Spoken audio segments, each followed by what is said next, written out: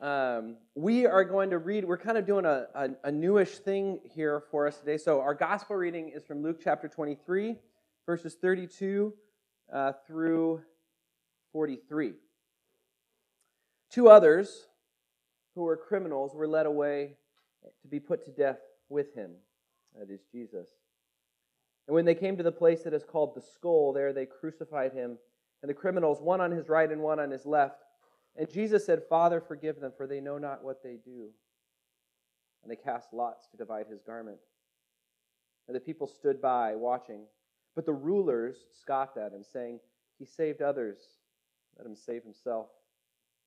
If he is the Christ of God, his chosen one." The soldiers also mocked him, coming up and offering him sour wine and saying, "If you are the king of the Jews, save yourself." There was also an inscription over him, "This is the King of the Jews." One of the criminals who were hanged railed at him, saying, "Are you not the Christ? Save yourself and us." But the other rebuked him, saying, "Do you not fear God, since you are under the same sentence of condemnation? And we indeed justly, for we are receiving the due reward of our deeds. This man has done nothing wrong." And he said, "Jesus, remember me when you come into your kingdom." And he said to him, "Truly I say to you, today you will be with me in paradise." This is the word of the Lord. Thanks be to God. Jesus, in your goodness and in your mercy, would you speak to us today? Would you enable your word to be made real, to be made flesh and bone among us as your body. In Jesus' name, amen. So we're kind of doing this thing I've never done before. Maybe you have. I don't know. I haven't. This last week was All Saints' Day, November 1st, a day when the church typically kind of casts its attention toward all its saints. And we in our stream, we tend to look at y'all because Scripture has this funny habit of calling all the people who are in the church saints, even when they don't deserve it. Okay, so it's the word gets used kind of in this interesting way in Scripture. It's always sort of the attention on the way we think of saints often is people with they've already like achieved halo status, right? They're already in the presence of God, and they've achieved kind of this perfect or this heroic, this holy life. And that's true. The word saint should and is used in that way, and it ought to be. But Scripture also has this way of looking at the church and calling all of you saints. Right?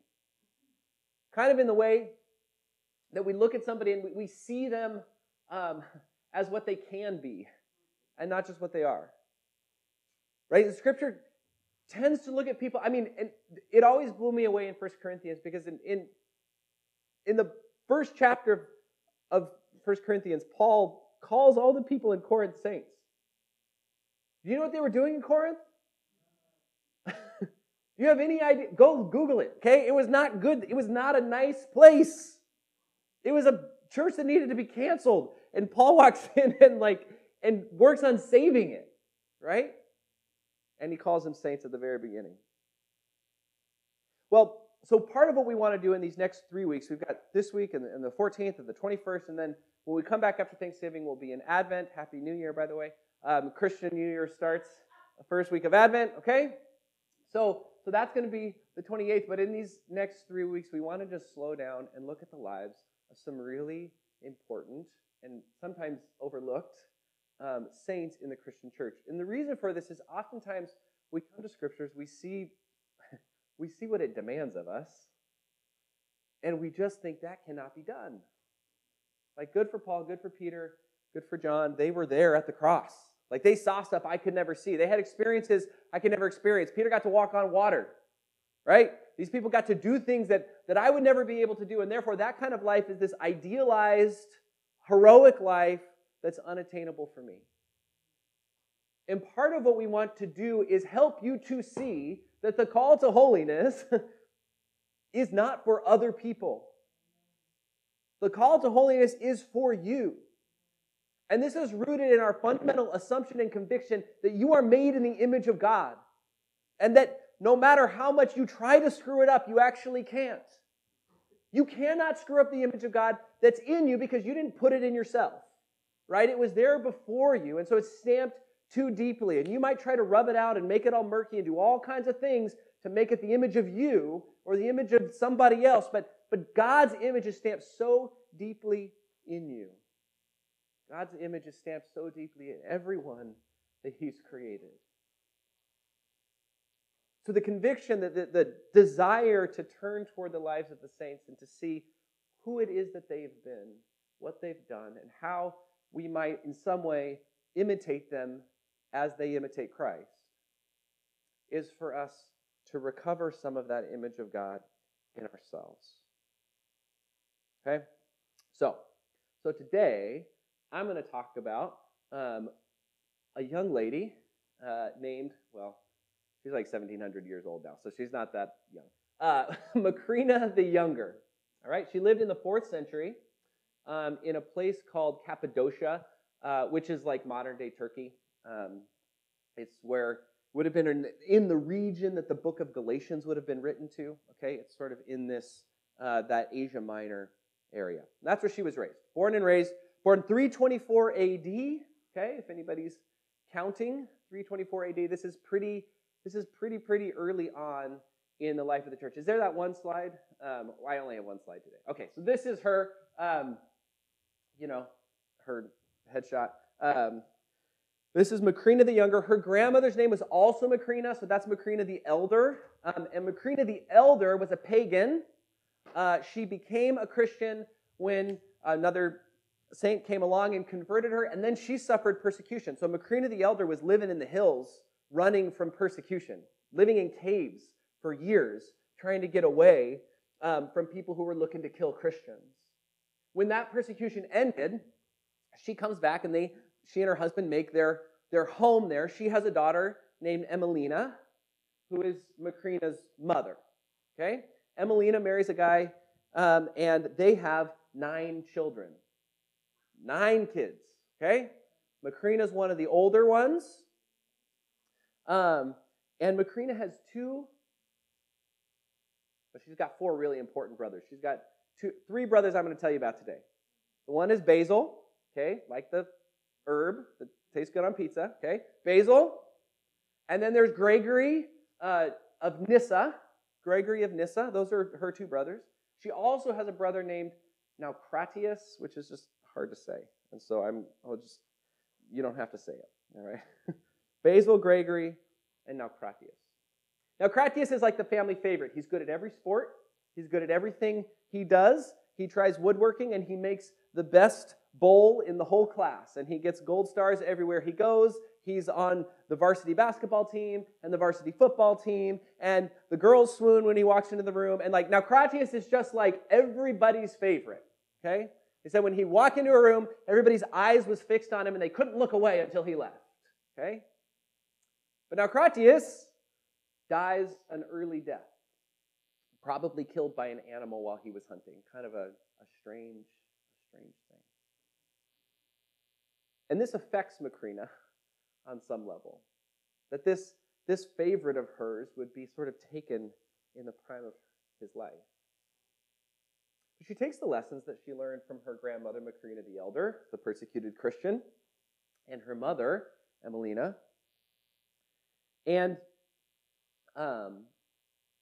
she actually becomes her other 2 brothers, Basil and Gregory. She becomes their teacher.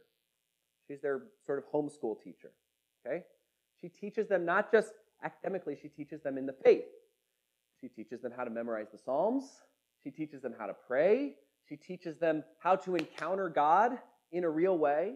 And they're both pretty bright, smart cookies, so they go away to school. They go to Athens, to the university, to Harvard or Yale or whatever. They come home from Athens. Basil's all cocky about all the classes he's been taking and how he's learned so much and he's so smart, and Macrina just smacks him down and says, you think you're so smart, but that's not what this life is about. This life is about serving the Lord. And if you want to take this education and go be a big, successful bigwig, you can do that, but you're missing the things that I taught you when you were a little boy. I changed your diapers, right? I know what you're about, Basil. Don't get a big head just because you went to school. Macrina, as you can see, was a lovely woman. And she got engaged to a young man who, as they were engaged, was killed and died early. She was heartbroken over this. She was in love with him and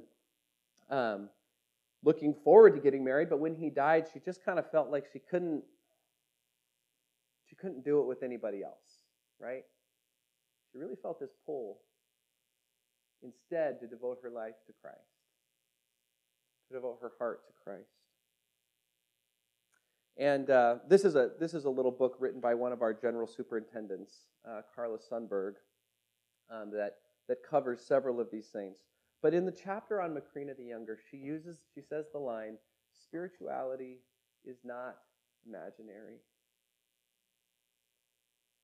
Spirituality is not imaginary.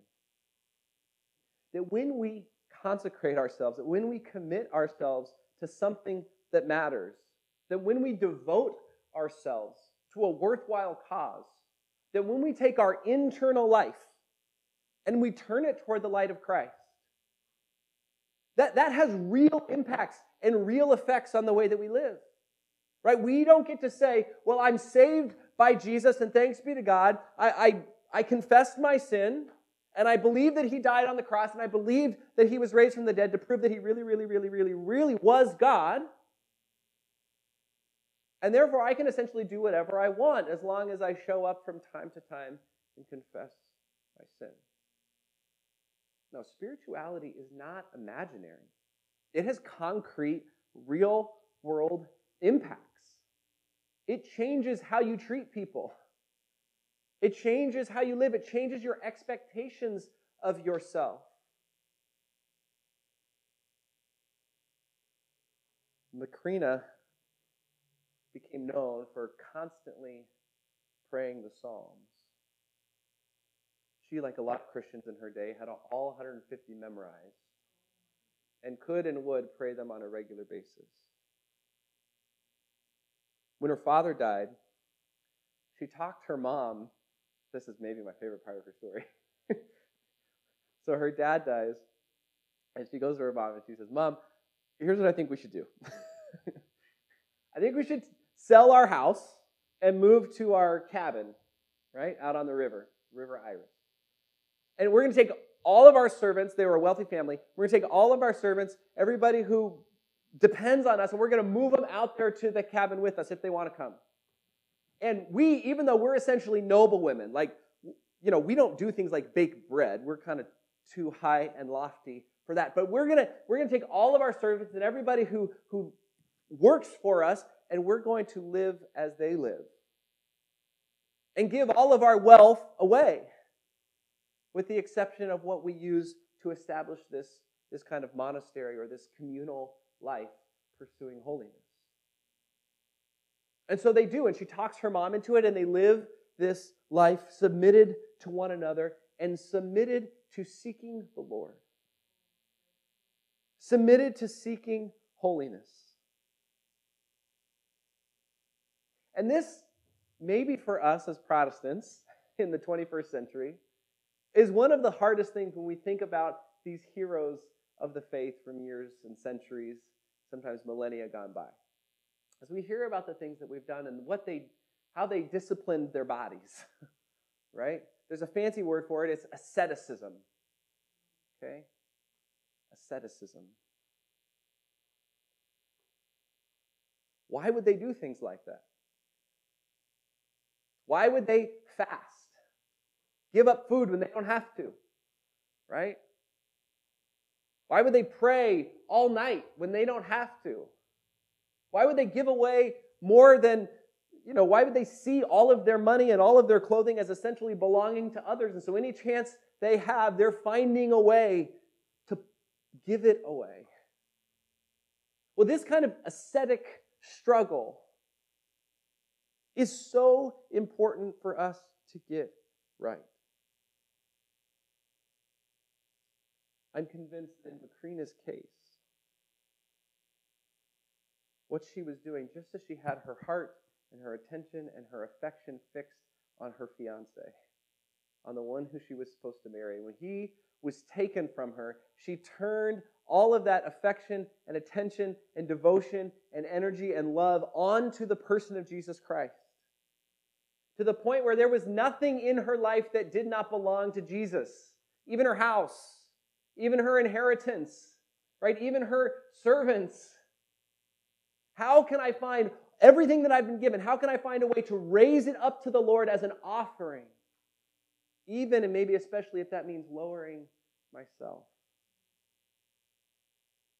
And so she lives this life in constant prayer and communication, like a woman in love who just wants to be in contact with her beloved all day long. Right? I mean, Josh was doing it to Kay this morning. We're in the driveway. He texted him, we're ready to pull out. Here we are at the stoplight. I think he texted him 20 times between his house and getting to church. And that's Macrina. Jesus, I'm waking up. What do you want me to do? Right? Lord, I'm making bread. How can I pray and glorify you in the bread that I'm making? Lord, I'm serving that bread. How can I care for and love these people who I know you care for and love? How can I see the image of you that's in the beggars that are passing by my house? How can I see the world as you want to see it and not the world as I want to see it? In constant communication, constantly saying, Lord, what is it that you want to do? And in case I don't have words, thanks be to God, there's the Psalms, and we trust and believe that God has given us his word to discipline our own words.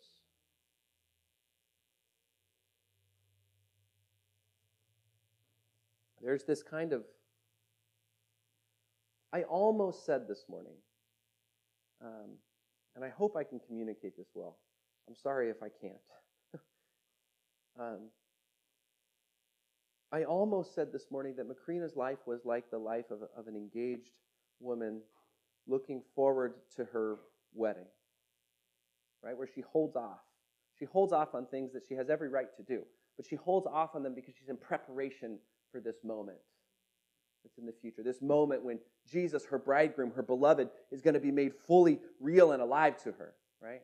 I almost said that, but here's why I don't quite want to say that. It's because Macrina didn't just look forward to the day when Jesus was going to be made real and alive to her. She held off, and she had all kinds of boundaries that she put into her life, but it was those boundaries that made him alive to her even now.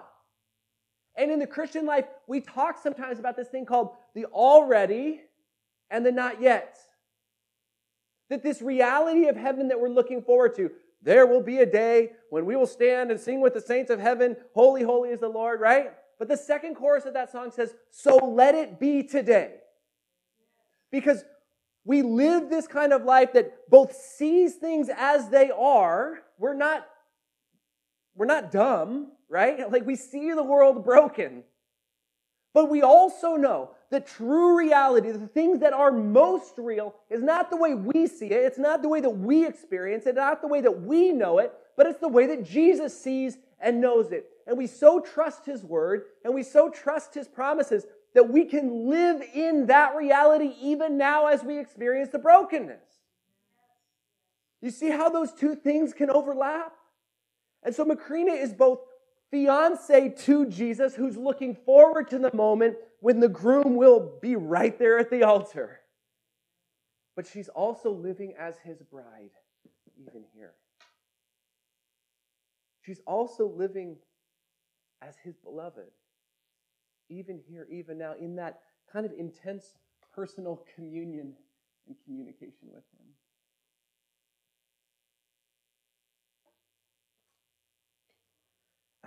I'm so eager for you to know that. And I'm so eager to know that in my life. That I know it's still ugly. I know marriages are hard and families break apart and kids don't do what you want them to do. I know that jobs don't work out and health kind of just goes all the pot. I know that politics is not doing what we would like it to do, and that our neighbors are not the kind of people we'd like them to be, and the finances didn't work out the way we expect. I know the world is broken, but I also know that there's this promise. And when we live with our eyes and our hearts transparent to the Father, that promise is more real to us than even the brokenness of the world.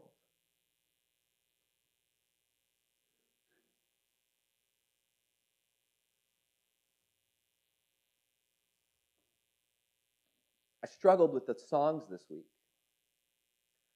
You may have noticed a theme. They all had kind of this, I think they all had the word soul in them somewhere.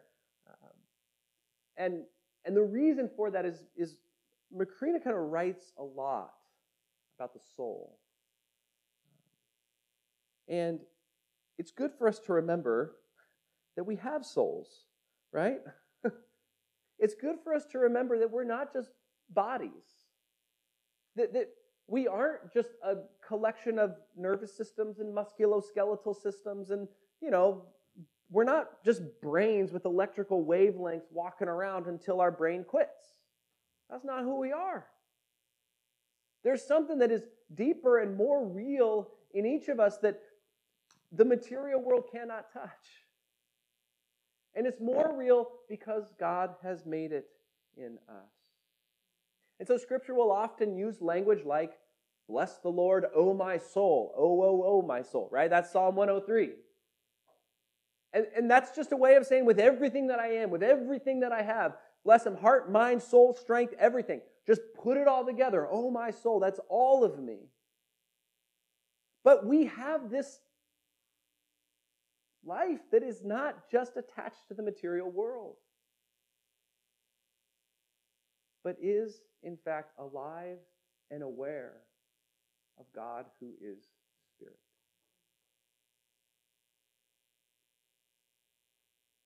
Friends, we're not just meat and bone walking around the earth.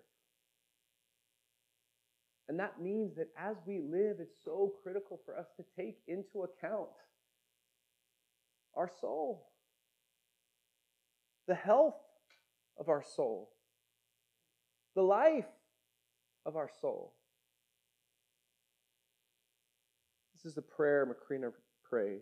O Lord, you have freed us from the fear of death. You have made the end of life here the beginning of a true life for us. You, who compassionately gave paradise back to the man crucified with you, remember me also in your kingdom. If I have committed sins in word, deed, or thought because of the weakness of our nature, don't let your eyes discover them. You who have power on earth to forgive sins, forgive me so that I may be refreshed. May I be found before you once I have put off my body, having no fault in the form of my soul. May my soul be received into your hands, blameless and spotless as an offering before you.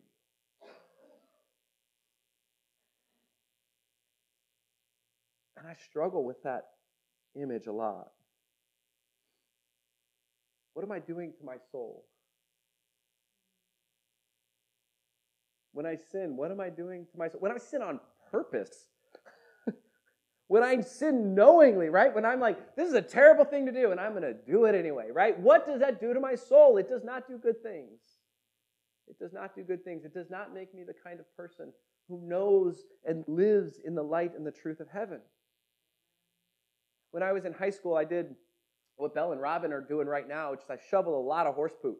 I would go on Saturdays to Charlotte and John Ritter's house out in Charlotte. Went to my dad's church, and they would hire me, and I'd go out to their house, and she would pay me $20. She would pay me $22, always a $20 bill, and a crisp Thomas Jefferson $2 bill, right? She just thought those $2 bills were the coolest thing ever. And so she'd pay me to go shovel horse poop on a ranch or pick weeds out in the paddock when she didn't have anything else for me to do, right?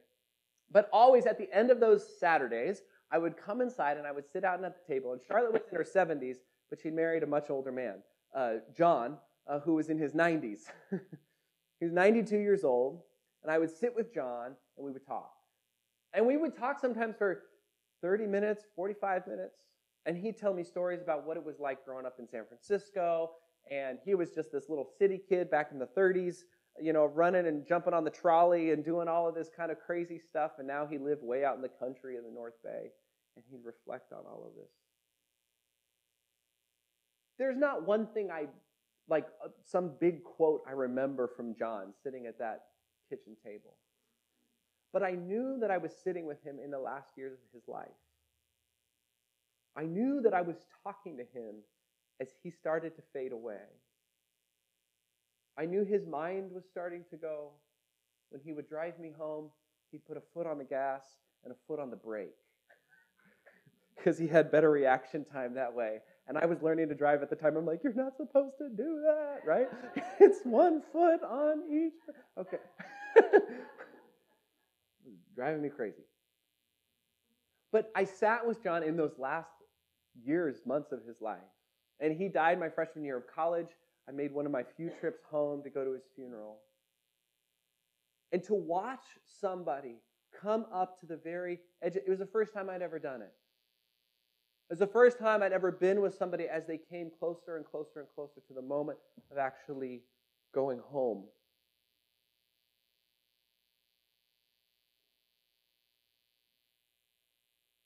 And when I reflect on that period, what so impressed me was how much time I wasted on stuff that didn't matter. How much nothing really matters unless it's single-minded devotion to our bridegroom. Unless it's single-minded devotion to the Lord, who is the one who is coming to save. Unless it sees clearly that this life has nothing to offer us except preparation for the presence of God. If we're going to be a people who sort of sit around and go, pet our passions, who nurture our anger, who just kind of keep our greed here, because, it's kind of nice to feel a little greedy sometimes, who just keep a little bit of sin around because we're used to it. It's just a waste. It's just a waste of time. And so often I find myself in, usually it's hospital rooms, with people who are just passing the time. And they're just trying to get through it. And on the one level, I understand it. There's a level of suffering there that I have no capacity to understand at this point in my life. But on another level, we have been given every moment to be practicing for the very presence of Christ. And what's going to happen when we're there? Are we going to be a people who, like the virgins in Matthew's Gospel, show up unprepared? Are we going to be a people who show up without the right oil in our lamp? Are we going to be a people who show up to the dance floor and it's time for the first dance between the groom and the bride and we don't know the dance steps? Because we've been given all this time to practice and we haven't taken it.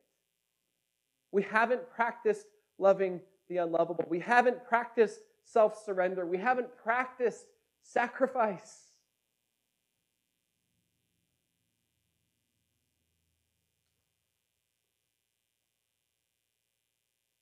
And I think about the thief on the cross and all the wickedness I'm sure he committed during his life.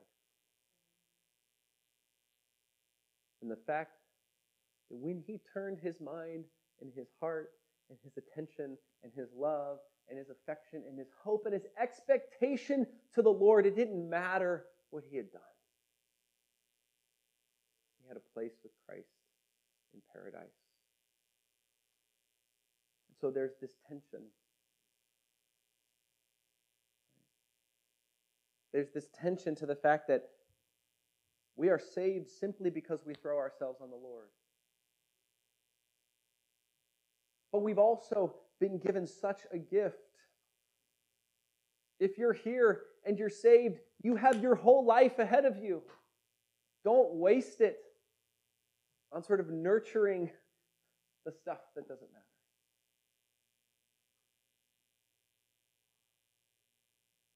think often about our financial fitness at the end of our life, don't we? Our retirement. Is our retirement account going to be okay? Are we going to have a place to live? It's going to allow me to keep this standard of living to which I have become accustomed.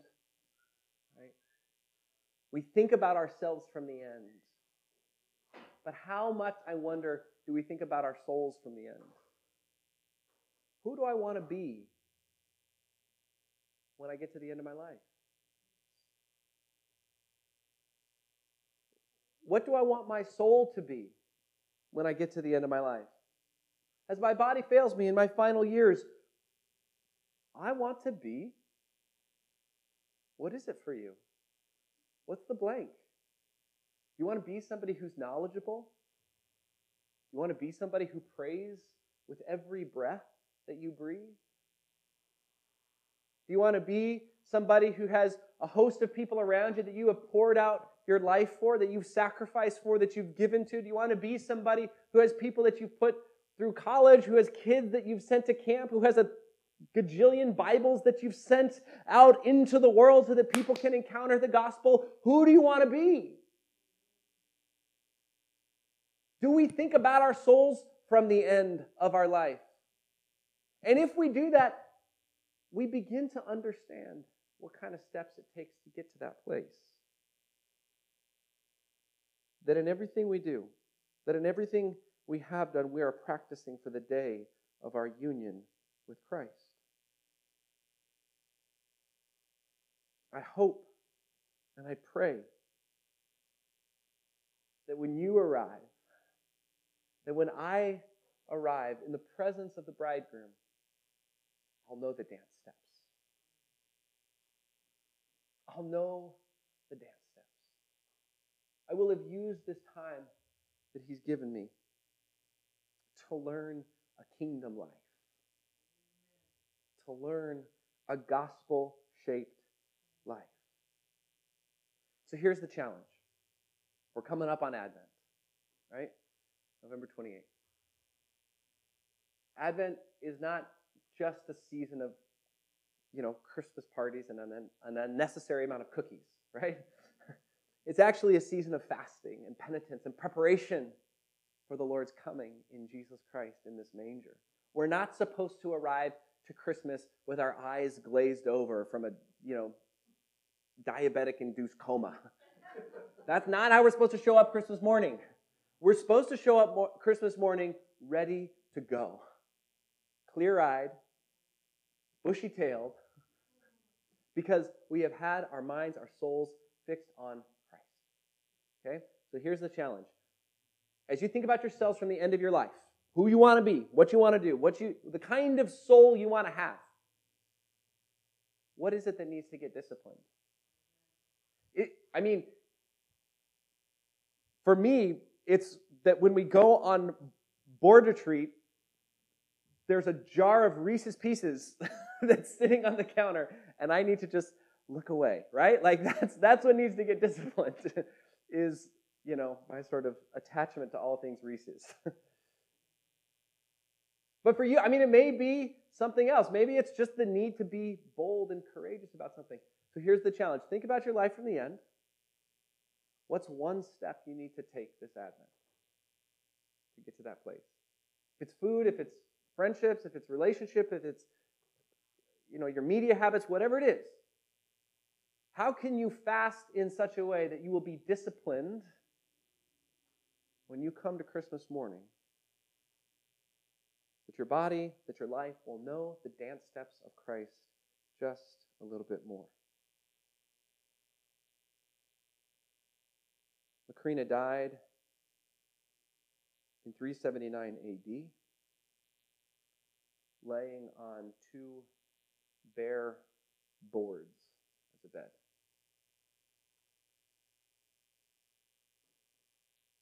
She died praying the Psalms silently with her eyes closed. When they lifted up her body and her attendants began to undress her so that they could prepare her for burial, they found an iron cross. pressed against her breast. A sign and a symbol not of the glory and the power. It wasn't gold and silver and rubies and all this kind of stuff, but of the simple life of suffering with Christ, the iron determination to become the kind of person who knows the dance steps of the kingdom, so that when she saw her bridegroom, she would be home. My prayer today as we come to the table, as we come to this banquet, this precursor to the wedding feast of the Lamb, my prayer is that we will come with our hearts and our minds fixed on the one who is calling us into that great and glorious life. Would you pray with me?